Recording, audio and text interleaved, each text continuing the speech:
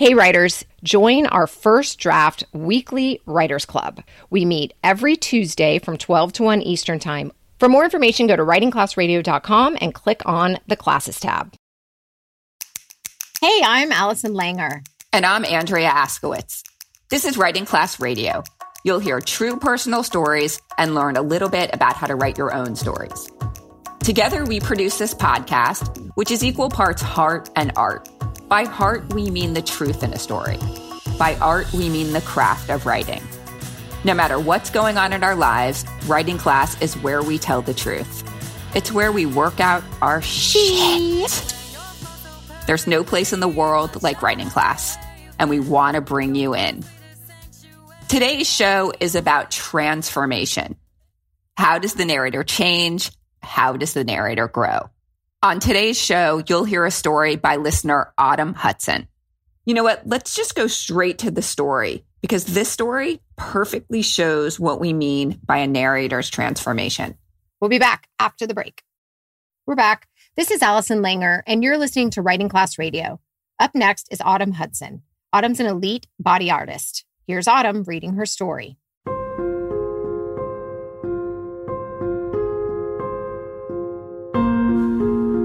The air was cold. I couldn't tell the difference between the air I breathed and the cigarette smoke I exhaled. An early morning breeze kicked up the dead leaves from the sidewalk. The twirling colors reminded me of my love of tattoos. As early as the 5th grade, I wanted to be an artist. More specifically, a tattoo artist. If there was one thing I got in trouble for the most in school, it was not paying attention and drawing too much. In high school, I took too many art classes to be able to graduate, so I dropped out and got my GED. My art teachers helped me put together a portfolio of my work, and I received a scholarship to an art school in Philadelphia.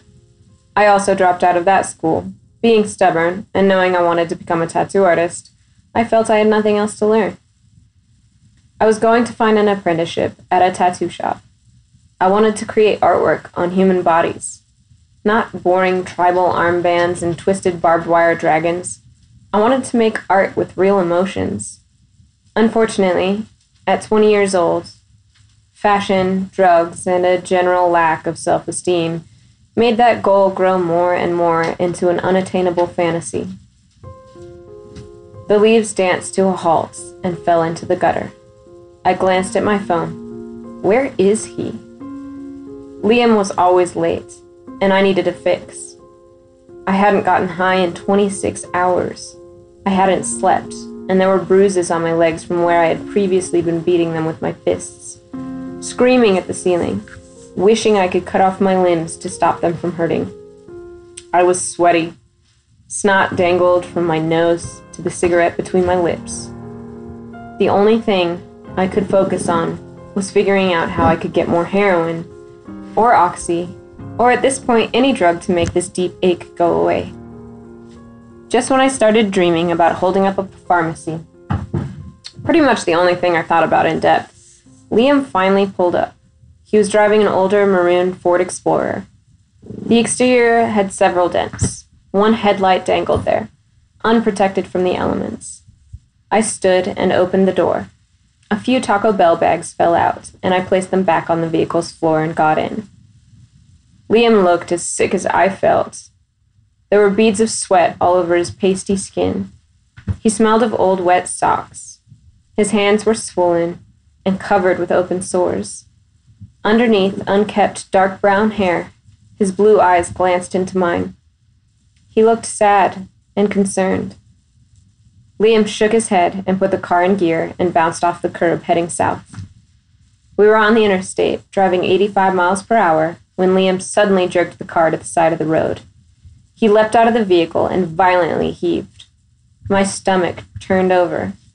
The saliva was beginning to fill every corner of my mouth, and I felt my skin get cold and wet. I opened the door just in time to vomit onto the pavement. There wasn't much there, just a bit of stomach acid and a few bits of Ritz cracker. I hadn't even noticed Liam return to the driver's seat. "We're on a tight schedule," he said, and began driving before I even closed the door. A few hours later, we pulled into a Walmart parking lot behind a red Honda Civic. Liam ordered me to stay put. I closed my eyes, trying to calm my stomach. I was 15 when I started experimenting with anything that got my heart racing. Cocaine, prescription painkillers, opium, acid, ecstasy, mushrooms, anything that could take me away from reality. At 16, I met a beautiful girl named Anya, who showed me how glamorous heroin could be. I wanted to be like Anya. She'd just returned from a modeling gig in London and dressed me up like a doll in all of her designer clothes. She told me stories of celebrities and parties. She said, "If you take heroin before a party, you can let anyone famous fuck you. Heroin makes everything numb. You won't even cry." Anya and I procured a prescription, 20 pills of 15 milligram Oxycontin. We injected all of them in under 48 hours. After that, we desperately needed more. She told me not to worry, and we bought a small balloon of heroin from a very eccentric overweight man living in a trailer. He gave us a great deal, as long as we promised to come back and have spaghetti dinner with him. I must have looked nervous, because the overweight man asked me if he could shoot me up. I looked at Anya, confused. She gave me a look that I interpreted as, "Do what he says or we won't get high."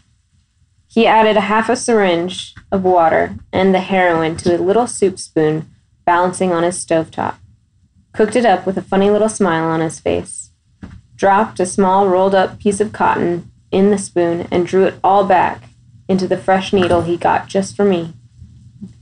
He chose a vein on my left arm, just above my wrist, and pushed the plunger down. He smiled, and I could hear his breath quicken. It seemed as if he was getting some sort of sexual pleasure out of shooting up young girls. I felt perfect bliss, the point where nothing matters anymore, and no one can bring you down. At that moment, I was beautiful like Anya. The car door opened, jarring me back to reality. Liam sat next to me with what seemed like a smile. He pulled out several lumps wrapped in different colored balloons. He said, "Don't worry, beautiful. We'll get well soon enough." Liam unwrapped a blue balloon and told me to look for a bottle cap. I rummaged through the trash on the floor of his car and found an old shoe tin top. I wiped it out with a crumpled fast food napkin. "Will this work?" My hands trembled with excitement. Liam nodded. I retrieved a working lighter and a cigarette butt from the ashtray. I pulled the cotton out of the end of the dart and rolled it between my fingers to make a filter. I dropped it into the shallow tin, picked up a water bottle from the back seat, and handed it to Liam, while he finished opening a second balloon filled with white powder. "Some quality coke," he said. He put a bit of powder in the tin, and then pulled out a good-sized chunk of sticky dark brown heroin from the blue balloon and dropped it in with the cocaine. He was careful to pour the smallest drop of water in the tin and began delicately cooking it until it bubbled and the liquid was darkish brown. He grabbed a syringe out of his coat pocket and pulled the liquid up. He tied a piece of cloth around his bicep and pushed the needle into an open sore on the back of his thumb. He sighed, and his eyes rolled back into his head in relief. Once Liam felt better, he handed me the supplies. I was still shaky and sick, so I asked him to do it for me. I was afraid I would drop everything. He cooked it up for me the same way. I took the syringe from his hand, thinking the liquid was a lot darker than I usually make it. I tied the shoestring around my arm and pulled it tight with my teeth. I squeezed my hand several times, watching as a few veins in my arm began to rise. I picked my favorite, right in the ditch of my elbow, already a small, bloody scab indicating where to feed the needle into my flesh. I pushed the plunger down and let go of the shoestring. The warm, familiar rush spread through my body. It felt like a hot shower running over my organs and muscles. My head was alight, but then the rush kept going. My stomach clenched. My vision started to change, and everything seemed so dark. Something felt wrong. I managed to get a few words out. I think I took too much.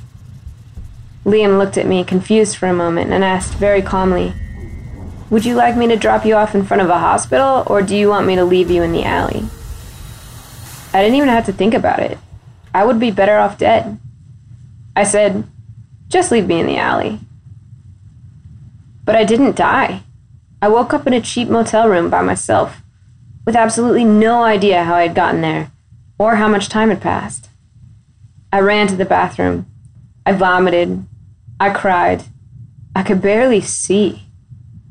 I have never experienced such a painful headache. I was still high, but how could I be high and in so much pain at the same time? Heroin is supposed to destroy all pain. This had never happened before.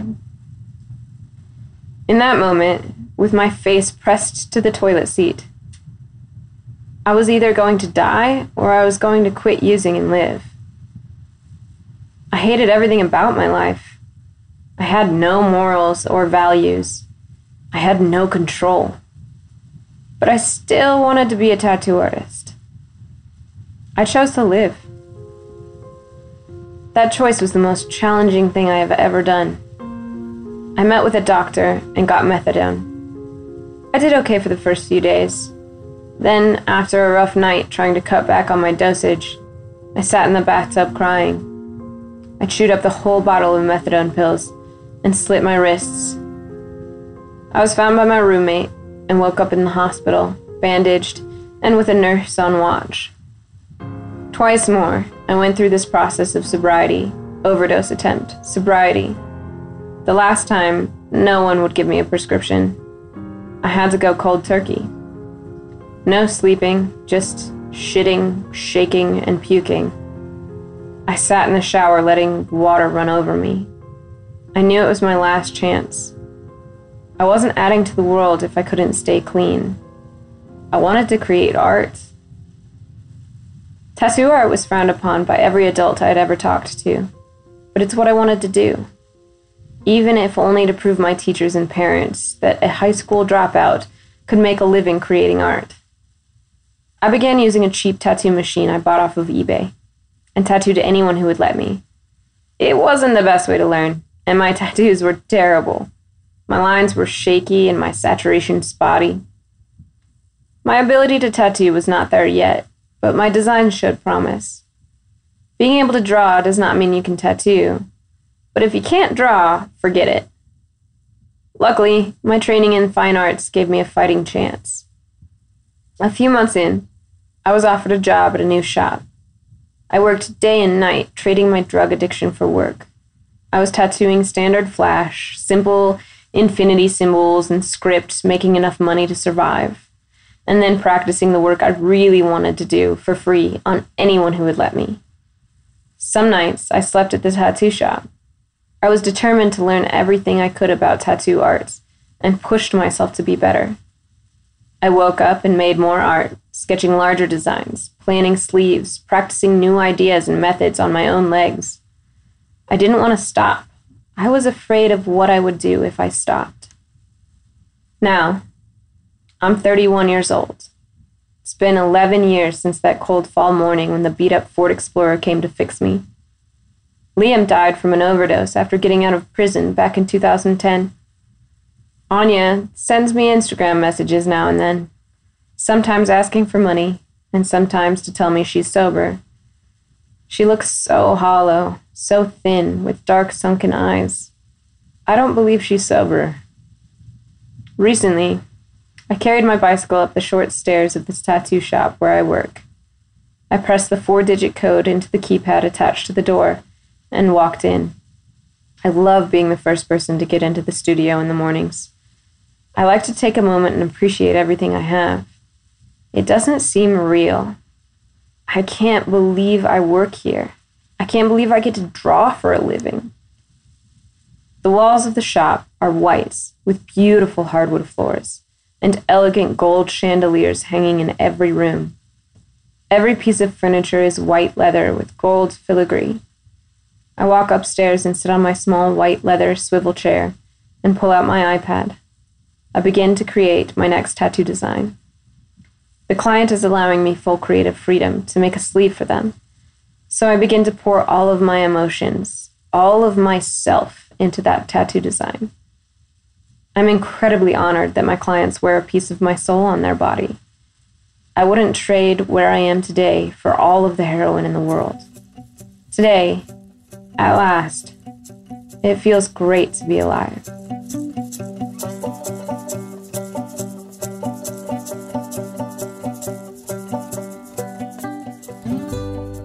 What amazing writing. I think what amazing story. I learned so much about addiction that I didn't realize. I also thought you're always just supposed to feel great when you're on it, and hear the concept of the fact that she's not feeling so good, but yet still trying to get a fix. They're, still trying to find that fix that will make them feel as good as the first fix. But I can't even talk to that because I really just don't know much about addiction at all. If I drink, I vomit. And so it's not a good thing for me. But the thing I want to say about the story is that I know when this came in, it was really hard for her to write. This is the first piece she's ever written. She's not a writer. She really just had a story to tell and wanted to get it out. I think we should say that we did let her change the name of Liam. That is not his real name. But we let her because she really didn't want to tell somebody else's story, even though he's now passed, his family, all that. I think she just really didn't, that wasn't her intention. So she just wanted to tell a story. And she did not want to glorify it. She's like, I hope this does not glorify heroin or oxy or any of that. I do not want to glorify it. She wanted, to let us know that this was a really hard story for her to write, a really bad period of her life. And she's moved on from it. And she's taken, and I think we see that in the story, she's taken her experience and really become somebody she's proud of. Well, there's two things that I want to talk about based on what you just said. The first thing is that what this episode is about, which is about a journey and arriving at a new place, which is what this story shows. But before that, I didn't really know that she wasn't a writer. But what I do know is that she's an artist, because she's this amazing, out of control. Like, we have got to post pictures of her tattoos because they're like tattoos I've never seen in my entire life. Like, they are so vivid. They're so detailed. And then when I was listening to the story right now, that's what I heard. I heard the details. And she's an artist, a visual artist, and she's an artist on the page. And I just want to go through some of the details that struck me as so beautiful. The Taco Bell bags that came out of the truck, like, that is such a great detail, because then we totally see what Liam is like. The bits of Ritz crackers that she vomited, like, just gross. That detail is so specific, and I can feel it because of that. Details about the fat man who was shooting her up. She took us through the steps of, like, heating up the drugs a few times in a way that I was really watching the movie of Autumn getting shot up. Her favorite vein, the scab in her elbow, like, blah. Do you remember when you said to me, what's with the leaves dancing to a halt? Like, let's get rid of that. And I was like, no, I really want to keep it. And there was a reason why. And it's because it gives us a chance to hear her voice, what she thinks, what goes on in her brain. Why you rat me out? Well, I want to rat you out because I want to say that sometimes an editor will not like something for whatever reason, and another editor may like it. And so it ends up ultimately being the choice of the narrator, the writer, to decide if that's important. And that's a huge thing, because sometimes our people take the edits and they turn it around and give us a whole new thing, or give us what we want to hear and then tell us, that's not what they meant. But it's really always, feedback is to help you, not to change your story if you don't want it changed. So that I just liked, I don't think we ever even approached her with this, because I just was like, no, it has to stay. Yeah, which happens often, right? And most of the time you're right that the things do need to leave. They're distracting. But I really thought with this, and she says something else another time. Wait, most of the time I might not be right. I mean, you're right too. It basically, so what you're just talking about is like the battle between two editors. Yeah. The swirling leaves at the beginning of the story. I love them now because I sort of see those leaves and that imagery as her. Yeah. Like, that's the way she sees the world, in vivid swirling colors. Yeah. But at the very beginning, when I first read the piece, I didn't know that yet. And so I was distracted. But you're probably right. I'm going to just end that conversation because you said I was right. So I'm not even going to go on and on. But I mean, that moment in that transition moment. So we're getting like, she's really having a rough time, right? And we often ask people like, well, let's see the before if we're going to see the after. So she just wrote about like becoming this great artist, but we didn't know her past, the stakes would be different, I think, too. And we wouldn't appreciate the story as much. Sometimes those feel good stories without the real vulnerability don't draw us in. But this one drew me in so much because it's a world I really don't know that much about. She took me into her world so well. I feel like, well, I wanted everything good for this narrator. I wasn't judging Wait, you're her. saying kind of two things. Are you saying that she took us into her world, but she also gave us her backstory? Right. And she took us into the backstory world too. Yeah. I actually charted that. I charted how she went back. She starts waiting for Liam. She's like standing in the cold waiting for Liam. And then she takes us all the way back to what she was like in high school. Yeah.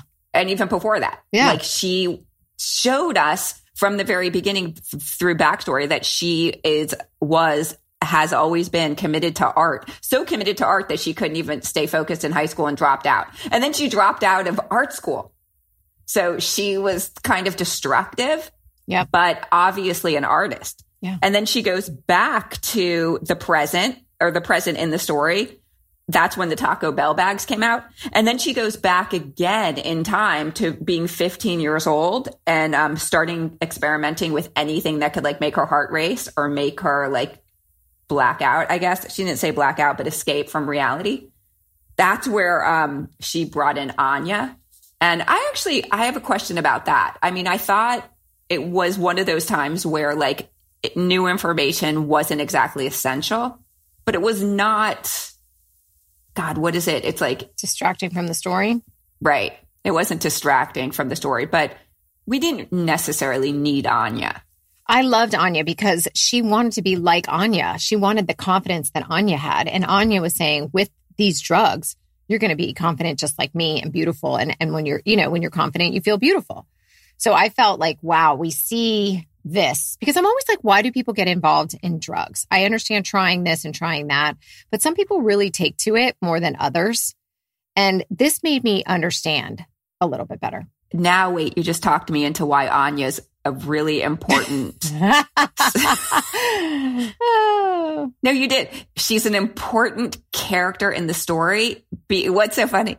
Because I feel like I can always talk you in one way or the other. And I love that about our relationship. But here's why I think Anya is important to the story, because she wanted to be like Anya, and Anya represents drugs in the story and beauty. And at the end of the story, she doesn't even trust that Anya's sober and Anya's hollowed out.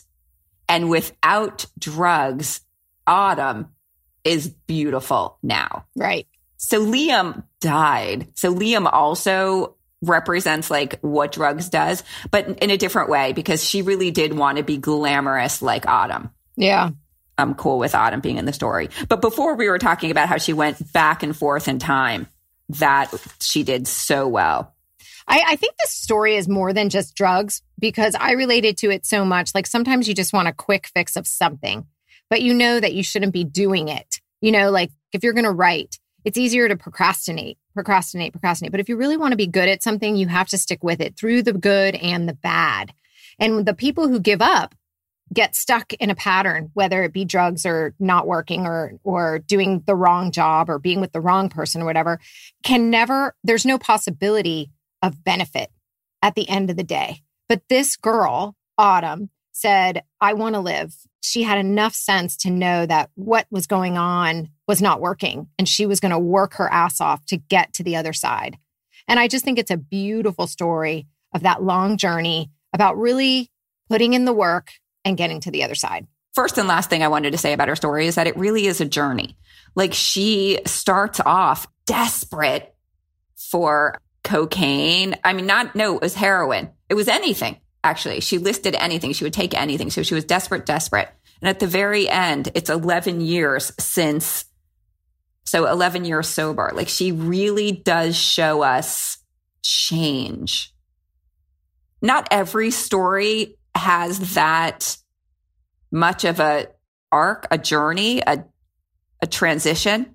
But in this story, she really did. I loved it. I love her. Like, I just want to be her friend. I just want to hang out with her. I want to hang out in the tattoo store. I don't mean to say that Autumn isn't the coolest person in the world, because she is, but I think you say that about every single person whose story. Really? But that's the thing. Yeah. Like, that's the thing about we love these people who tell their stories. Yeah. Yes, I want to be friends with all the storytellers. So good. So good. All right. I'm sure our listeners, you guys out there listening, have stories that you want to tell. We are no longer open to submissions until May, so get writing. By May, you should have a wonderful essay to send us. Let us hear your voice. We want to hear from you. And then we'll want to be friends with you. Always. And if in the meantime you want to take our writing classes, they will help you get to where you're going. A lot of people who write in end up jumping in our classes and say it's really helping. Not just that we have good things to say, but that the other people in our classes have great feedback. And they also are people that you can have ask to help you. I just listened to the Tim Ferriss interview with Jerry Seinfeld. Jerry Seinfeld goes to a stand-up comedy class, and he tells the class, what are you guys doing here? You don't need to be here. You need to just do the work. You need to get on stage. And I thought it was a really funny thing to say to a group of stand-up people who were taking a class. But I want to say that I don't think it's true about writing classes. It is true that you have to do the work, but writing classes give you a space to do it. Like, we actually write in class. So you get that first draft done in class. And then you have a community of other people who are going through the same thing, trying to do this work. So that's why get into our writing classes. Yeah. And you'll be like Jerry Seinfeld. That was a long roundabout way to say first draft meets every Tuesday at noon Eastern. Go to writingclassradio.com and jump on in. Thank you for listening. Thank you, Autumn, for sharing your story. For more Autumn Hudson, follow her on Instagram at autumnhudson.tattoos or click on the link in our show notes. Writing Class Radio is produced by Virginia Laura, Matt Kundle, Allison Langer, and me, Andrea Askowitz. Social media content is by Mia Pennycamp. Theme music is by The Amadians. Additional music by Scott Gratton. There's more writing class on our website, writingclassradio.com, including video classes, stories to study, and editing resources. If you love the show and enjoy all the extras on our website, hit the support us button and check out the writing classes and publishing insight we are giving our Patreon supporters. For $10 a month, you can get an all-access pass to me, and we will discuss where you should publish or could publish or try to publish your essays. All you have to do is email me, but first you have to join Patreon for $10. At $25 a month, you get to come to the first draft writing class that we mentioned above. Classes are on Tuesdays from 12 to 1 Eastern Time via Zoom. We write to a prompt and share what we wrote. So for $25, you get first draft writing class and the all access pass to me. A new episode will drop every other Wednesday, so look for us. There's no better way to understand ourselves and each other than by writing and sharing our stories. Everyone has a story. What's yours? You looking to make the most out of this life and optimize your personal wellness? Then check out the Natural Man Podcast. Join me, host Mike C., as we explore all areas of human wellness, physical, mental, and emotional. Learn strategies to optimize your own well-being and be in the driver's seat of your own health. Remember, your doctor works for you. Learn biohacks, neurohacks, ways to improve sleep, and ways to optimize your body and your mind. Check us out on Apple, Spotify, the Fountain app, and at naturalmanpodcast.com.